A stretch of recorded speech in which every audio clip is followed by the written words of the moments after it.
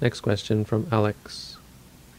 How many times a day should one meditate? Is there a maximum amount of times per day? Okay, we get into the issue of time in terms of how it relates to meditation. The easy answer to your question is that you should try to meditate in the morning and in the evening. I recommend a good way of dealing with, of scheduling it.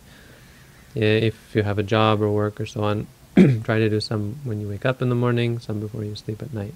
If you have a break during the day or during the days that you don't work, don't go to school, meditate in the afternoon as well, or try to take breaks, 5 minutes here, 5 minutes there, and do a short meditation. When you're doing a intensive meditation course, of course that increases, and you would be doing 5 or 6 rounds a day, which would be 1 hour walking, 1 hour sitting. Once you got into it, once you started getting up there, so you might even do 10 or 12 hours of meditation a day. You might even do more than that. There are people, when they practice, they'll practice all day and all night, back and forth, walking, sitting, with breaks in between. So you might do even 16 hours of meditation or more in a 24-hour period. The more important thing to talk about is how unimportant this all is. That formal meditation is really only a formality or a structure, a way of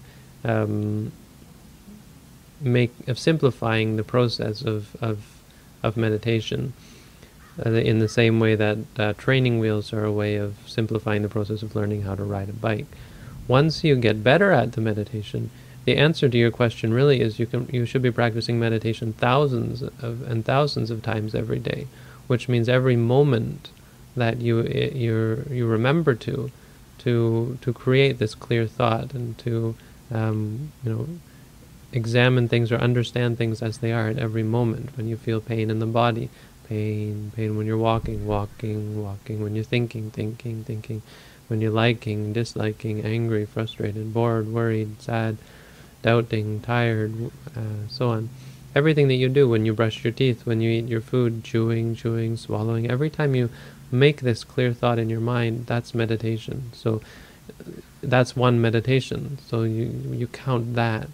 And I'm not just being silly. This is how it's been explained. That if you imagine enlightenment to be 10,000 acknowledgments away, then you just count them. How many times have I been mindful? You can imagine it in that sense anyway. Of course, if you're counting, you have to say counting, or thinking. So it's not really the point. But you can really think of it in terms of how many times you're being mindful, and you should be doing that at your peak. You should be able to be doing that to yourself once every on average once every second. So every second you're saying, bending, stretching, moving, touching, chewing, swallowing, brushing, when you're in the washroom, when you're in the shower, and so on. Whatever you do, creating the clear thought. And in that sense, it doesn't matter how many times you meditate formally during the day. When you learn how to do this, when you get better at this, then you're meditating all day. You do a formal practice in the morning, then when you start going to work, walking, you're sitting in your car, sitting, turning, seeing, shouting, whatever, as the day goes by, being mindful of everything that arises. Okay, so I hope that helps. Thanks for the question.